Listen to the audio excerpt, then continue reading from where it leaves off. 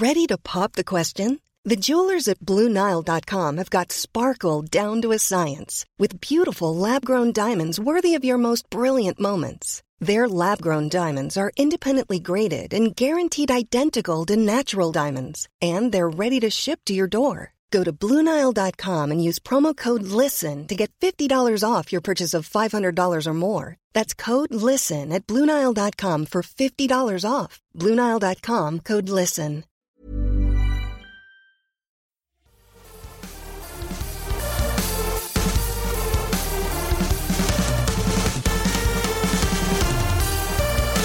Hi there and welcome to the Syrupcast. The Syrupcast is a podcast by Mobile Syrup, Canada's largest independent tech website, in which we look back at the week that was in Canadian telecom and tech news.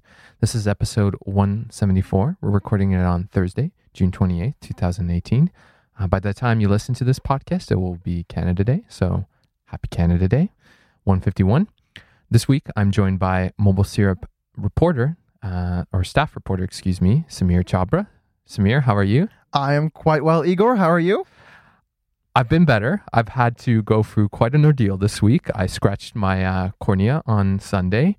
It was not a great experience. And let me recommend to people avoid flowers if you can, because that's the silliest. It's how I scratched my cornea. I went to buy flowers for my friend's birthday. I asked for them to be wrapped when the lady handed me, the florist, I should say, handed me the flowers in a what can only be described as an act of God, I'm sure. The bouquet hit my eye, and then there was much sadness in the world.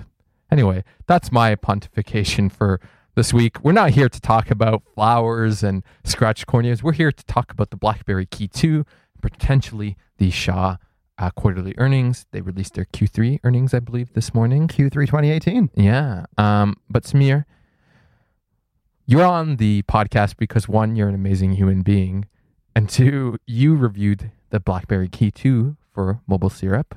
Tell us about the BlackBerry Key 2, because I think that's a phone that, whether they want to admit it or not, a lot of Mobile Syrup readers are interested in. So I'm going to start by saying thank you so much for that wonderful compliment. I'm pretty sure that's the nicest thing that you've ever said about me, to my face anyway. I've said many wonderful things to your face. But so the BlackBerry Key 2, what is there to say about the BlackBerry Key 2 that really wasn't already covered in Teddy's review of the 2017 BlackBerry Key 1? Mm-hmm. So let's go over some basic specs. Display. It's got a 4.5-inch IPS LCD display, 1620 by 1080 pixels, 3:2 aspect ratio. Is that the same as the Key 1? Yes, that is the same display that's on the Key 1. Is it the same panel? I'm not entirely sure that it's the same panel because the Key 2's display is a little bit sharper. It's a little bit brighter. It's got a Snapdragon 660. It's got 6 gigabytes of RAM, and it has 64 gigabytes of storage in Canada, and some regions will be receiving a 128 gigabyte model. Now, I'm going over all of those specs, and I'm ignoring one very important number, and that is the BlackBerry's cost. So, Igor, I want you to guess how much the Key 2 costs, and I think you already know the price, so let's pretend you don't know. But based on the numbers that I told you, how much do you think the BlackBerry Key 2 costs unlocked outright? Well, I'll play at ignorance, but given that it's a Snapdragon 660, this is almost approaching Android One territory. Not quite there, but you would expect like $400, $600 unlocked would be reasonable. And you're just smiling at me and laughing, one might say, manically. Why is that, Samir? I'm laughing manically. I am laughing with mania because the BlackBerry Key 2 costs an incredible $829.99 outright, but you can get it for about $100 on a 2-year contract with Rogers, TELUS, and Bell. So it is a costly device. And now, listeners, you probably can't see this because, of course, you can't see Igor, but his eyes makes amazing radio. Just opened wide. It's descriptive audio. That's what we do. Because it is a lot of money for what is, in effect, an upper mid-range smartphone. Now, I say upper mid-range smartphone and not mid-range because we've gotten to the point in the cell phone, smartphone industry where we have to specify lower range, upper range, and then like basic tier. Well, it's always interesting, like the market for these. So 2 points actually. And the first point is, I believe at most carriers you can already buy the S9, not the Plus, but the regular S9 for, if not $0 upfront, certainly somewhere within the range of $100. So that is a vastly more capable phone than the Key 2. Obviously, it doesn't have a keyboard. It doesn't have a keyboard. And truth be told, the BlackBerry Key 2's keyboard is lush. It is a premium keyboard. Mm-hmm. I'm talking, this is a keyboard back in the old days, back in 2008 when BlackBerry was making the Bold, and where every single Bay Street attorney, financial advisor had to have a BlackBerry. It is a wonderful physical keyboard. Mm-hmm. Is that keyboard worth the extra $300 to $400 tacked on to the price of what is an upper mid-range smartphone? I'm not really quite sure it's worth that much extra money. Right. And so the second point I wanted to raise is it's more expensive than the OnePlus 6. And I know obviously it's not an apples to apples comparison in the sense that, this is a subsidized device, or at least you can get it subsidized. But they're both made by Chinese manufacturers, right?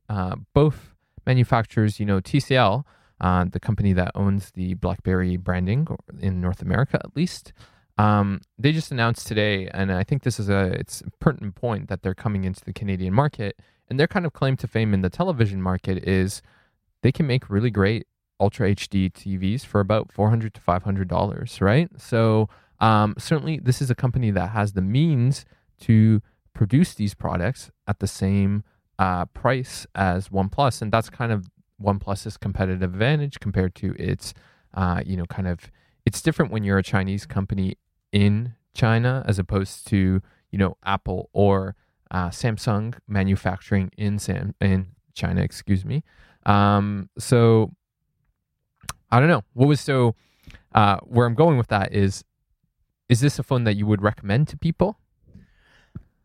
Okay, so I have to be very careful when I say this because, of course, as you know, Igor, there are a number of metrics by which people design smartphones and a number of metrics by which people desire smartphones. What are the main three metrics that I typically say? Well, a good phone has to have a good screen, a good phone has to have a good processor, and a good phone has to have a good camera. Or I guess in the case of dual camera phones, 2 good cameras. This device has a good screen. Is it a great screen? It is not. It's an LCD display, it's an IPS LCD display, and that's fine because we know that there are devices that have good and honestly incredible IPS LCD displays. The iPhone 8, for example. The Essential phone, a device that lacks an incredible camera, but certainly has a great screen. In fact, even the Huawei P20 Pro, I thought it was an OLED display. It's not. It's an IPS LCD display, and that is a sharp display. Now we move on to camera. Can the BlackBerry Key 2's camera compare with something like the Galaxy S9? No, it cannot. Can it compete with the iPhone 10 or the iPhone 8? It absolutely cannot. Can it compete with the P20 Pro? It can't. It is miles out of the same league as the Google Pixel 2 and the Google Pixel. So camera's out for the count, and then we have the processor. And thankfully, processors are really just a matter of numbers. You don't have to worry about, is this photograph sharp for my eye? Is it blurry for my eye? Is it too saturated for my eye? No. The numbers simply speak for themselves. The Snapdragon 660 is a zippy processor, but it can't compete with something like the 845. And that's what I mentioned in the review. I mentioned 3 specific marks where the Key 2 loses, and that's screen, camera, and processor. Because it's an $830 smartphone that can't compete with other $800 smartphones. It can't compete with $900 smartphones. And it certainly can't compete with the $1,000 smartphones. But it's a flagship device. It's a flagship device that is manufactured by a Chinese company, but it's a brand that used to mean something in the Canadian space. It used to mean something really in the global space. And sadly, the Key 2 is not a smartphone that I can actively recommend to people. It's got a great keyboard though. So if you want a physical keyboard, then that's your smartphone. But if you want a physical keyboard, honestly, the Key 1 is at a subsidized cost right now, and it's more or less the same in terms of quality. Right. The additional consideration I would put forward specifically with Android devices is what is the hardware manufacturer's software release past been like? How have they been with maintaining that? And, the more and more we see kind of the BlackBerry brand under the TCL ownership, the less the kind of security promise rings true to me. And the reason I say that is, sure, there are all these kind of quote unquote enhancements, right? Like BlackBerry Dex. But the key one is still waiting on Android Oreo, right? The key one and the Motion are still waiting on an 8.0 and 8.1 update. That's true. Mm-hmm. But to that subject of security, and it's important that we draw a distinction, TCL hasn't been very good at delivering software version updates, but they have been very good at delivering Android software security updates. And every month since the Key 1 and the Motion have been released, you've been able to expect a BlackBerry Key 1 or BlackBerry Motion monthly security update. So you've got that covered. But you're absolutely right. The added security features that come with an actual version update, the added features that come with those specific version updates have yet to be released. Now, at the time of recording, I believe that we know that the Key 1 is actively receiving Android Oreo updates, 8.0 or 8.1 updates. I'm not so sure about the Motion, but TCL executives, when I went to the pre-briefing about a month ago, told me that around the time that the BlackBerry Key 2 is set to receive an Android P update, and it is set to receive a P update, the other devices will most likely receive an Oreo update. Additionally, what I did want to bring up with related to that was what is TCL's promise in terms of how long they plan to support the device in terms of software updates and then security updates, because with the Priv, we saw that stop. Now, granted, the Priv was the last BlackBerry Waterloo device. That kind of stopped after 2 years. What is their promise with the BlackBerry Key 2? I believe that TCL has said that they're going to support up to 2 years, or rather not 2 years, but up to 2 letters of Android and up to 2 or 3 years of security updates.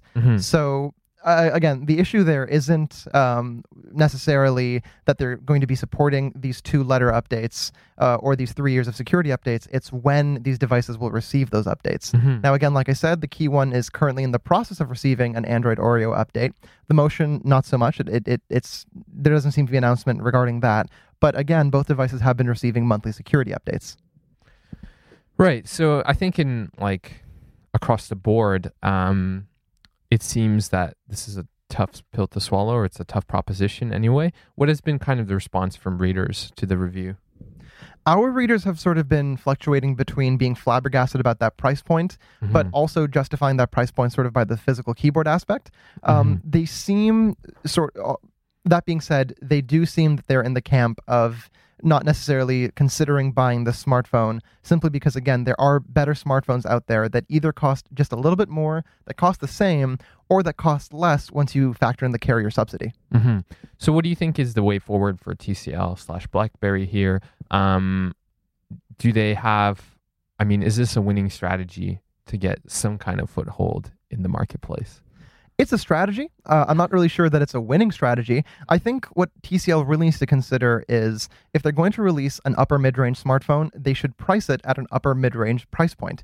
Don't release a Snapdragon 660 powered device and sell it for $830. Sell it for $600. Is that still a lot of money? Absolutely. But at least then when you factor in the carrier subsidy, it becomes a little bit more manageable. And certainly when you compare it to other similar devices, you don't have to say, well, this one BlackBerry branded smartphone costs an arm and a leg, whereas this one Asus upper mid-range smartphone doesn't. Clearly the option is the Asus smartphone. Because the truth is the Key 2 does have a number of advantages over similar upper mid-range devices. Now, you brought up the OnePlus 6, and of course we can't call that an upper mid-range smartphone. That is a flagship phone with a wonderful upper mid-range price. But what makes the Key 2 in terms of software so appealing is that it is running pretty much stock Android. The Key 2 is running pretty much stock Android 8.1 Oreo with just a few additional BlackBerry apps that can be disabled, certainly, but there are also apps that you can get for your regular Android smartphone, like the BlackBerry Hub, for example, BBM. You can download those on the Google Play Store right now. So I sort of gotten a little off track, but my point is there are reasons why you may want the BlackBerry Key 2 as an upper mid-range device, but not really as a flagship device. All right. I think that's a good place to stop with the Key 2. This week, we're just going to keep it short. We're in a rush to prepare for Canada Day. So first of all, I wanted to thank you again, Samir, for jumping on the podcast. I know this was somewhat unexpected. Do you have any shout outs this week? Well, of course, besides viewer experience. this is a viewer experience week. Yes. Do I have any shoutouts? That's a good question. I am going to play the game where I pass and then take a break to think of something. So, Igor, do you have any shoutouts? Yeah. First of all, I will say I was supposed to be on viewer experience this week, but due to my injury, I was not able to, and I'm really sad because The Incredibles 2 is very much worth your time to see, and it's something that I think that merits a lot of thought and discussion. I know Brad shouted it out 2 weeks ago, but if you do get a chance to go see The Incredibles 2, do it. It's like, even if you're like myself and don't really like superhero movies, which this is the movie for people who don't like superhero movies, I think is the best way, because it is actually critical of the idea of superheroes, and maybe it asks, like, would the world actually be a better place with superheroes, among other things, certainly. But for much more in-depth discussion, check out the wonderful Viewer Experience podcast. I'm hoping to be on it soon. Hopefully I don't suffer another eye injury. Samir, have you thought of something? I have. And truth be told, I thought of this when you asked me, but I thought maybe I'd skip it. But you know what? I'm going to say it. My shout out is to Associate Justice of the Supreme Court of the United States, Anthony Kennedy. We are very sad to see you go, sir. Granted, there were some decisions where, you didn't necessarily vote in favor of, the people who would need those protections. But my goodness, thank you for your service. And I sincerely hope that your replacement is as unilaterally supported as you were. That's asking for a lot, but dare to dream. Samir, where can people find you online? You can find me at mobilesyrup.com, or you can find me on Twitter at SamirChabra94. And, of course, not getting away without this, you can listen to me on Viewer Experience. I'm at Igor Bonifacic. That's IGOR-BONIFACIC. I'm also at Kodachrome on Instagram. That's with KODO. You can find Mobile Syrup, whether it's on Instagram, Facebook, or Twitter, at Mobile Syrup. And of course, there's mobilesyrup.com. Pretty great site if you're looking for advice on whether to buy the Key 2, for instance, on Shaw's earnings this morning, or just for general smartphone and telecom advice in Canada. Thank you so much for listening. We'll catch you next week, and have an amazing Canada Day.